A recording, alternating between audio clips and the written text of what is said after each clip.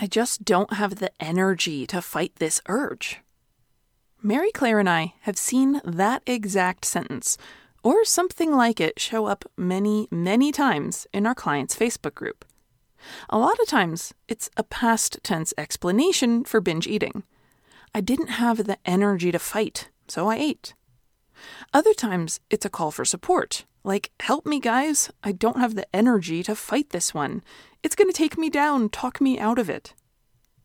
One of my favorite reframes for this situation is to switch I don't have the energy to fight to I don't have the energy to binge. It's so much work opening packages. You have to sit up or stand and go do it and chew and move your arms to put the food in your mouth. You could just lay here, motionless. Yeah, I don't have the energy to binge. But why do such a high percentage of people with binge eating disorder get to this state day after day and week after week? Our client Irene laid it out plain as day. Taking breaks that I like, she said, not breaks that I think I should enjoy, is hard for me. I realize I put a lot of stress on myself in every possible way every hour of the day. I have all these rules. Work equals I should try my hardest and do great things. Workouts equals I should maximize every gym session. Everything counts. Walks equals I should walk 10,000 steps a day, otherwise I am lazy and have a fat person mindset. Pauses equal I should do something useful or healthy, otherwise I'm wasting the opportunity. Social events equals I should do all of them and be happy to do all of them and love it. If I feel like I don't want to go, there's something wrong with me. I worry people will forget about me if I don't go to everything. Weight loss equals I should just follow these steps and lose the kilograms. If you don't do it, you didn't want it enough. Every other human can do it, why can't you? And then she wrote, writing this is making me understand why I binge. It's to get a breathing hole through all of these demands. Is there a way out of this very harsh way of thinking? Mary Claire and I assured Irene that these rules were definitely not cast in stone somewhere, and that we would help her find new pathways of thinking. She already was making important progress, just 3 weeks into the coaching program, by noticing these thoughts, her rules about work and rest and exercise, and seeing that they are part of why she binges. Today, we'll talk more about people who have similarities to Irene. You might recognize in yourself some of the same sentiments or rules about your work, exercise, rest, and productivity. And it's all tied into self-esteem, food intake, emotional eating, and binge eating. This is the Breaking Up with Binge Eating podcast, where every listen moves you one step closer to complete food freedom. Hosted by me, Georgie Fear, and my co-coach, Mary Claire Brescia.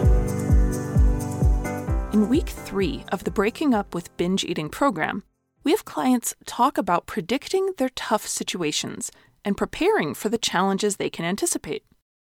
Some people identify times of day, such as after dinner or the gap between breakfast and lunch. Other clients mentioned people or situations that challenged them, like returning home from vacation or after spending time with their parents. Many people also included personal states that were challenging, such as when something unexpectedly goes wrong or when they feel like they might be gaining weight. Several clients mentioned they can anticipate being tired as being a prime trouble spot for them.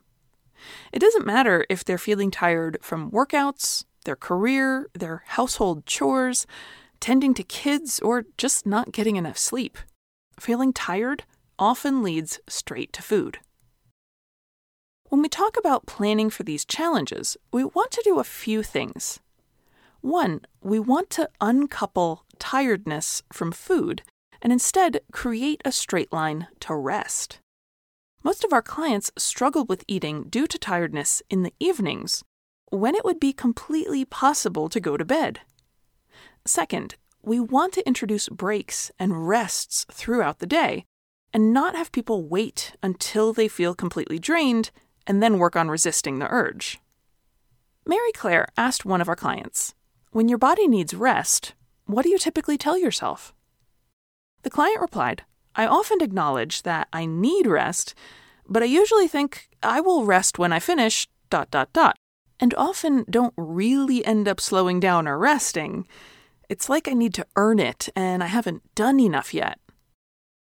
Irene, whose list of rules I read a few moments ago, said, I can relate to this. I will rest when I finish blank. And then when I finish, I have found something new that needs attention, and I don't rest. Or I decide eventually that I need a big rest, preferably with something to eat, and in bed." Several other clients chimed in agreement. It seems almost everyone has had the same recurring pattern. Get tired, refuse to rest, end up binge eating. The commonality of this problem begs us to ask, why is it so hard for us to rest? Many people don't give themselves permission. Often, this is because long ago, someone instilled in us the message that taking breaks makes you lazy, or that it's a waste of time. But of course, if we keep pushing ourselves, something gives out sooner or later. For people with binge eating disorder or an emotional eating habit, that's where the pent-up fatigue and tension come to the surface, through eating. It takes mental work to keep pushing ourselves and driving ourselves onward, and by the end of the day, without rest, we may feel like we deserve food as a reward for all of that discomfort and labor we put ourselves through. As you can imagine, this creates a loop which repeats itself. Work without resting during the day, telling ourselves later, while we accumulate tension and maybe even resentment as we attend to everyone else. And when we finally decide, okay, it's me time, no wonder there's a tendency to overindulge. It's been delayed and denied and held off for so long that a few quiet minutes on the couch or the porch doesn't feel like enough. Oh no. Clients tell me they don't just want quiet time or to settle into a sound sleep. By that point, with all the time they've waited, it's got to be bigger and better. They want cookies and ice cream and television and playing a game because they've put up with so much. It only seems fair. I hope you're beginning to see that this pattern isn't ideal and it isn't required. It's not necessary to bounce back and forth between extremes of self-denial and unlimited permissiveness. Taking some rests during the day can correct the whole dynamic.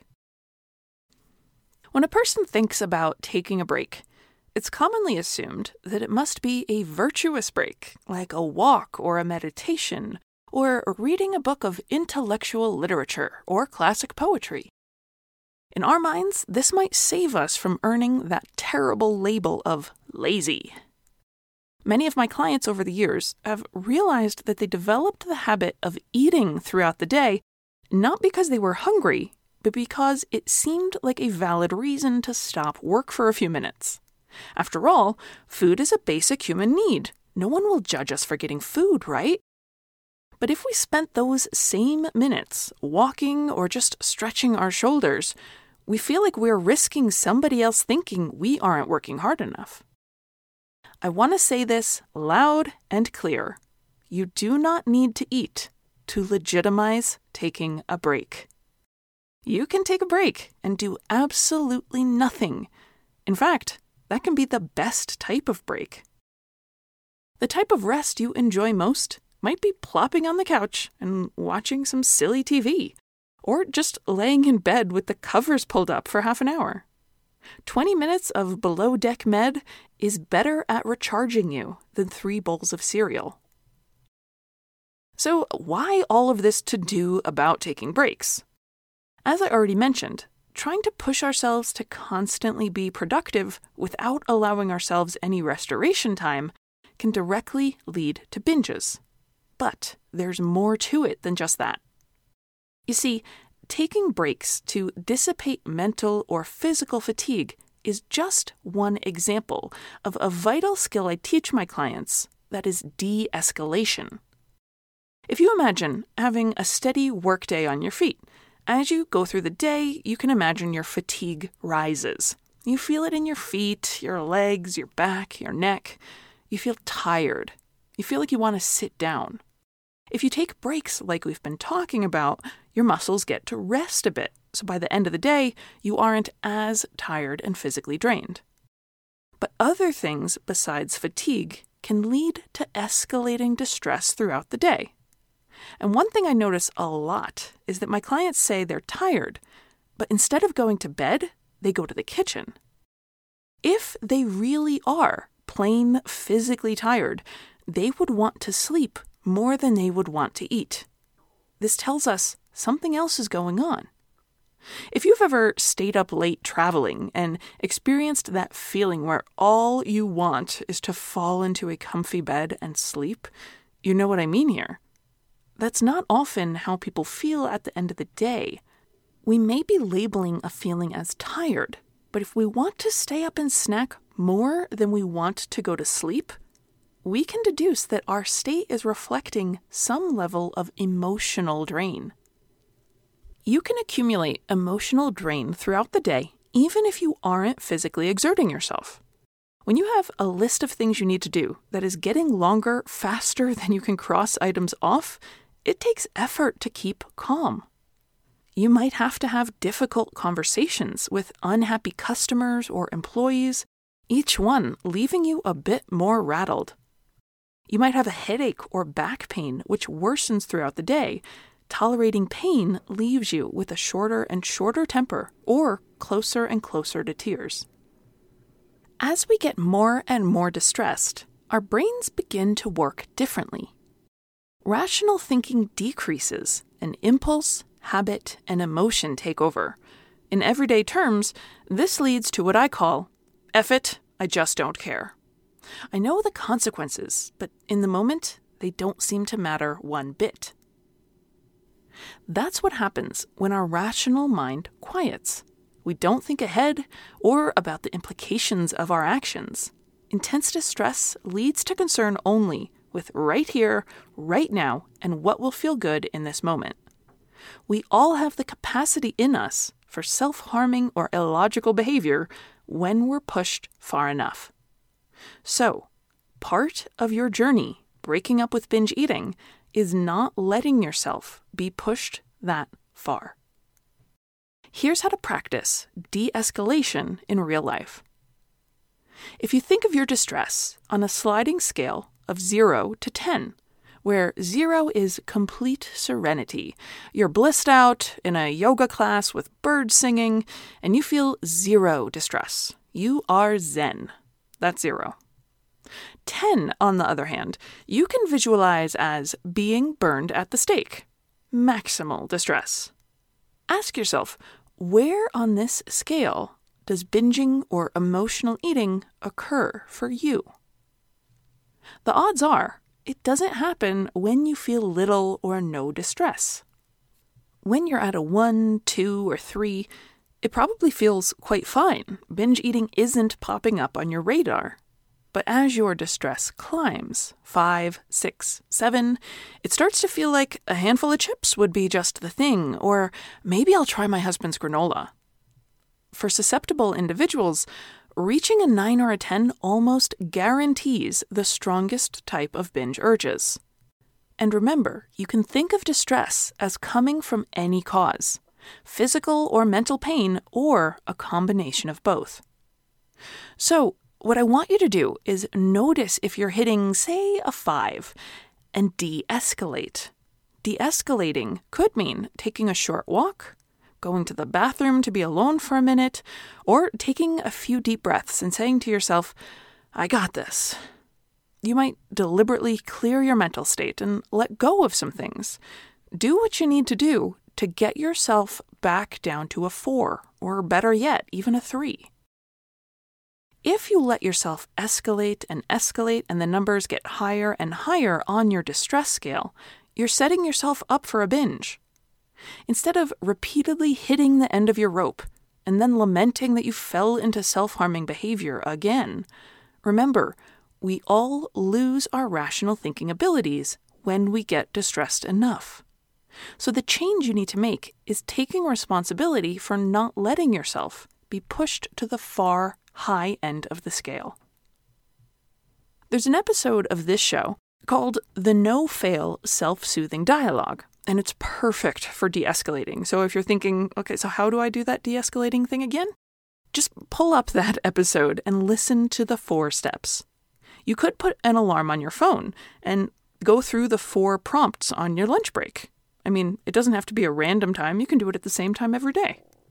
Or you might plan to use a de-escalating tool right after a meeting you know is going to be stressful.